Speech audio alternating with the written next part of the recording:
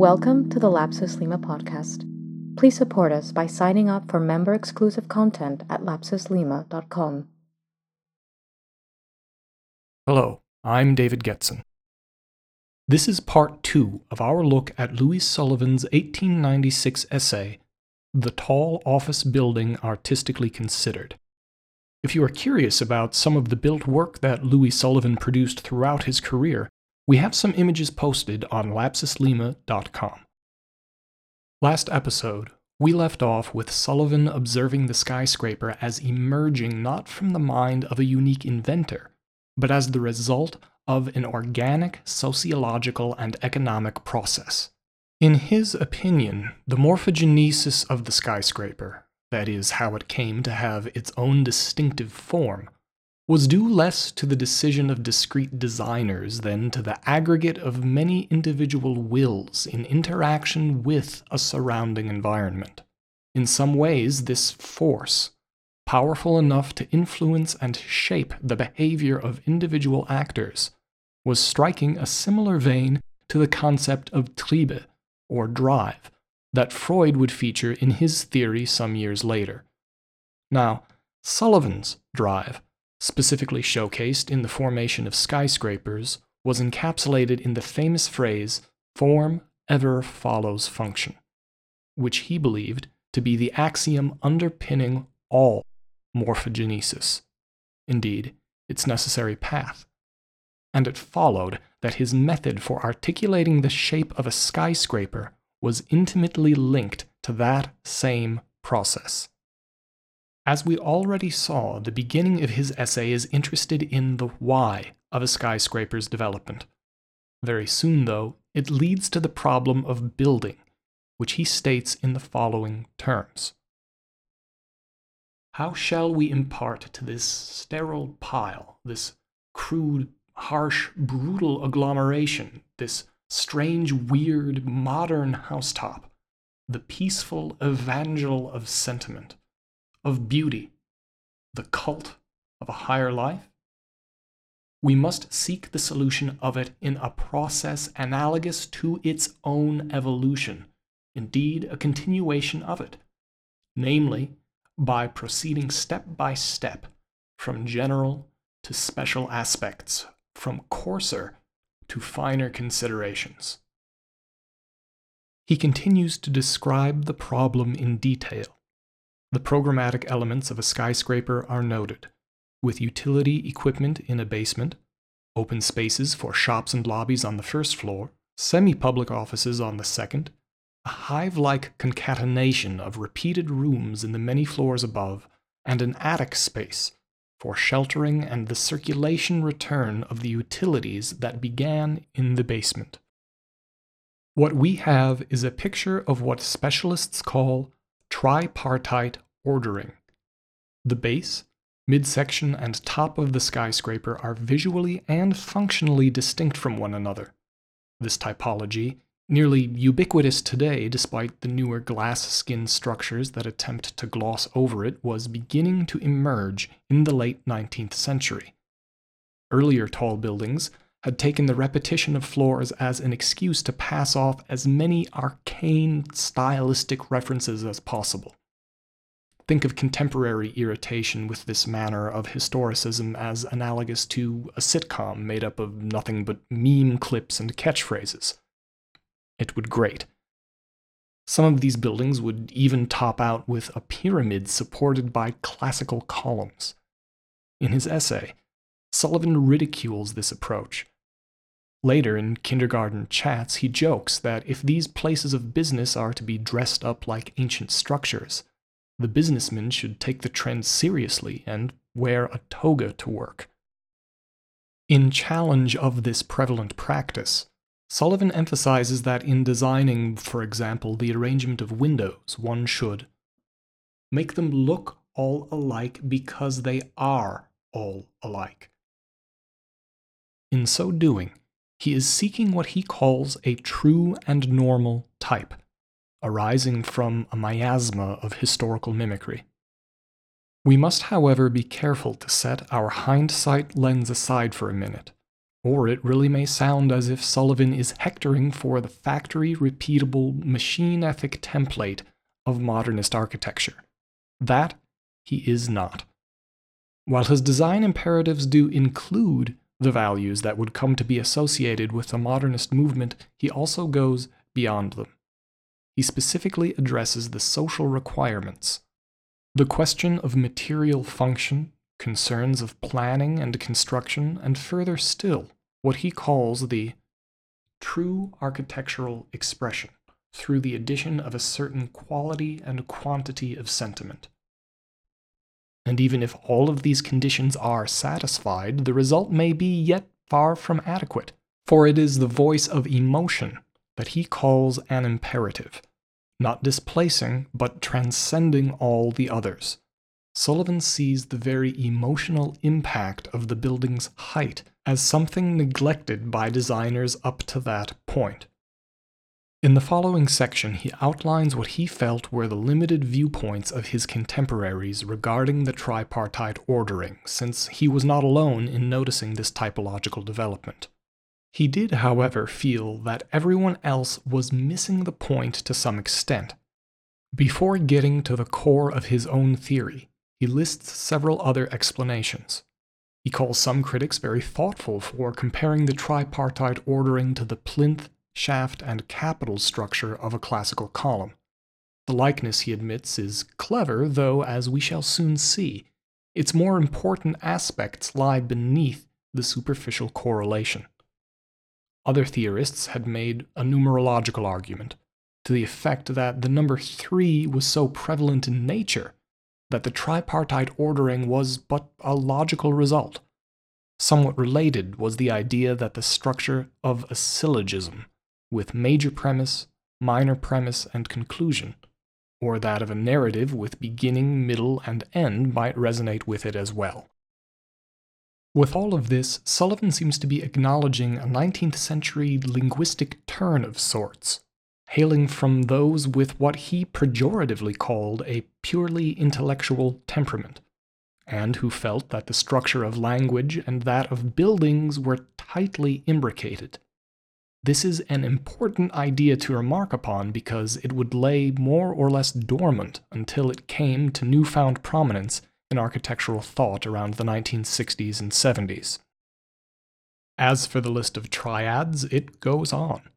Making himself distinct from, but still ahead of, the curve of organic architecture, which, yes, he calls by that name, he also finds the biomimetic analogy to root, stem, and flower to be too limited.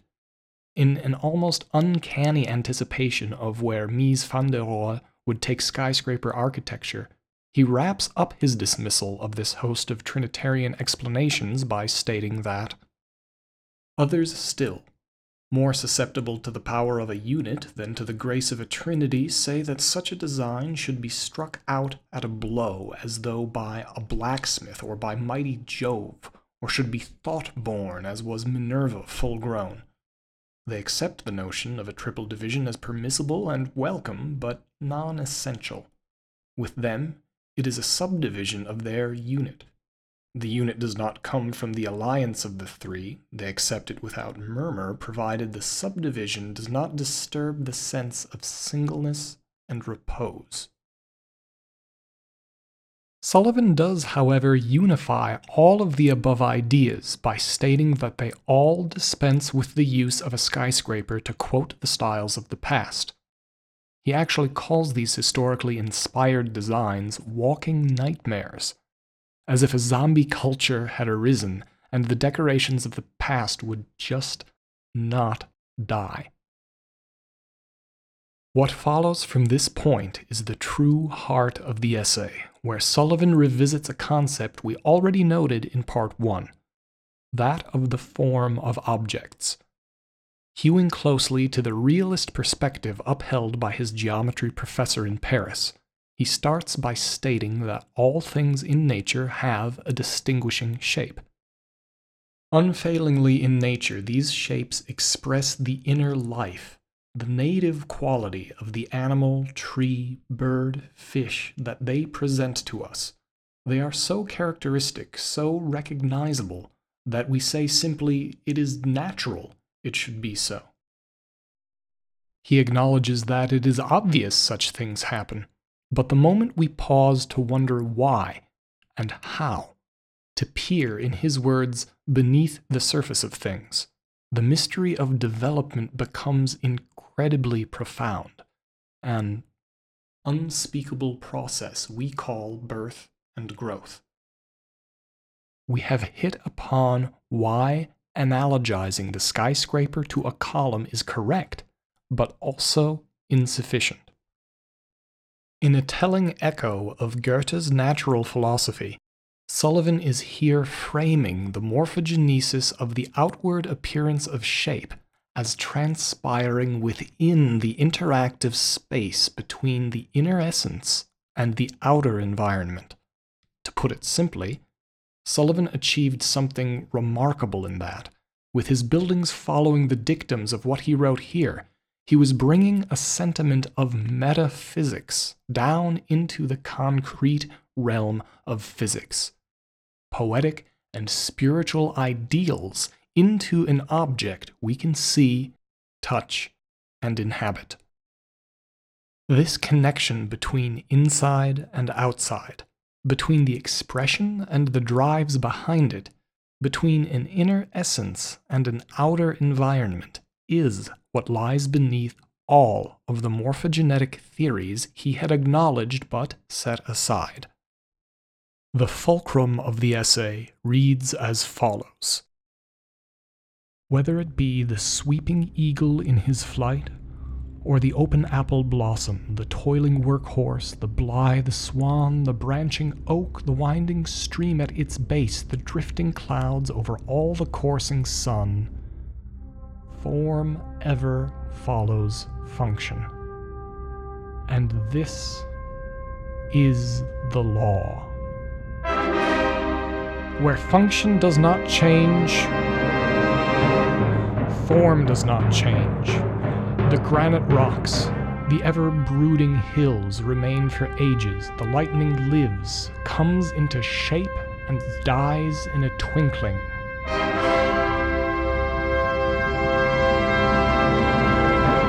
It is the pervading law of all things, organic and inorganic, of all things physical and metaphysical, of all things human and superhuman, of all true manifestations of the head, of the heart, of the soul. That the life is recognizable in its expression, that form ever follows function. This is the law.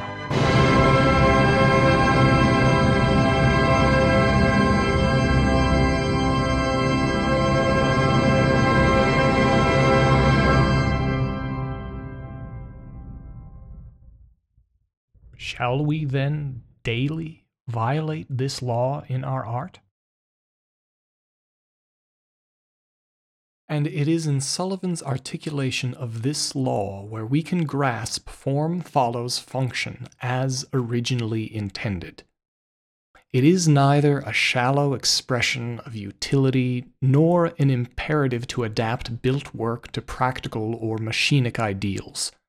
It also has nothing to do with the stripping away of ornament, since ornament is a sentiment of particular functions. Indeed, this so-called law is an expression of the mechanism of birth and growth as Sullivan saw it. In this light, it is impossible to rightly say that in some specific building or object, form does not follow function. Earlier on, we saw the values that Sullivan wanted to emphasize in the programmatic needs, beginning with utility and ascending in a hierarchy on to emotional fulfillment. So now, armed with this knowledge, I encourage you to repeat the experiment suggested at the beginning of the last episode. Observe the natural and the built environment around you.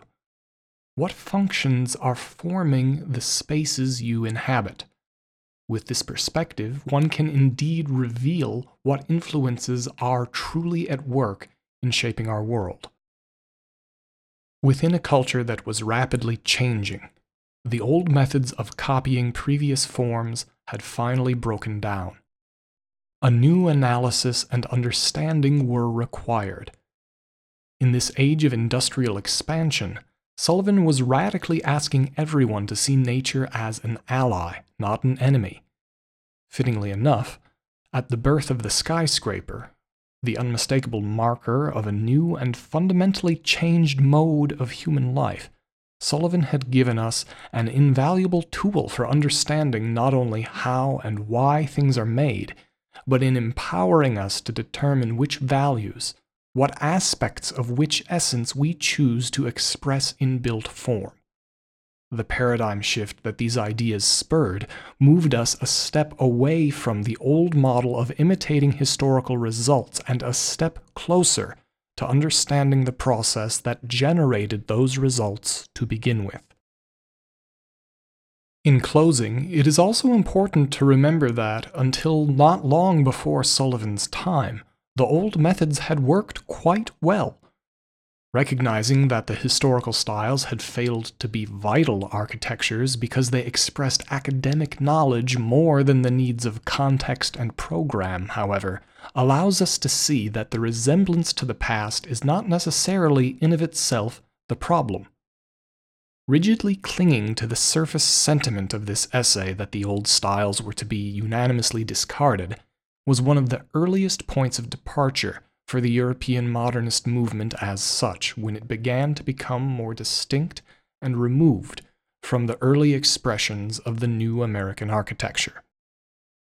As it so happened, in 1893, a young man coming from the Austro-Hungarian Empire visited Chicago to see the World's Fair that Sullivan's architecture had brought to the city. In 1896, the year that the tall office building was published, this man returned to Vienna, determined to become an architect. He would be famous for his buildings and maybe even more so for his writing. His name was Adolf Loos, and he would influence the direction of modern architecture perhaps even more than Sullivan himself. With the latter's Copernican shift stated, the race was on to see who could become the Kepler that would bring the new system alive with the precision it demanded. Stay tuned next week as we begin our reading of his almost universally misunderstood Ornament and Crime. Today's music was the Sonnenaufgang of Also sprach Zarathustra by Richard Strauss, the Vienna Philharmonic, Herbert von Karajan conducting. Thanks for listening. In addition to the content that we have coming up for you, we have member-exclusive content.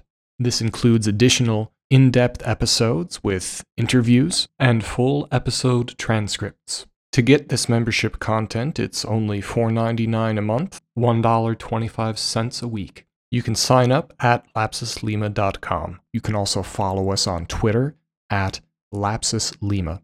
Our executive producer is Monica Bellivan. If you have enjoyed this episode, please leave a review for us on iTunes. It helps the podcast grow.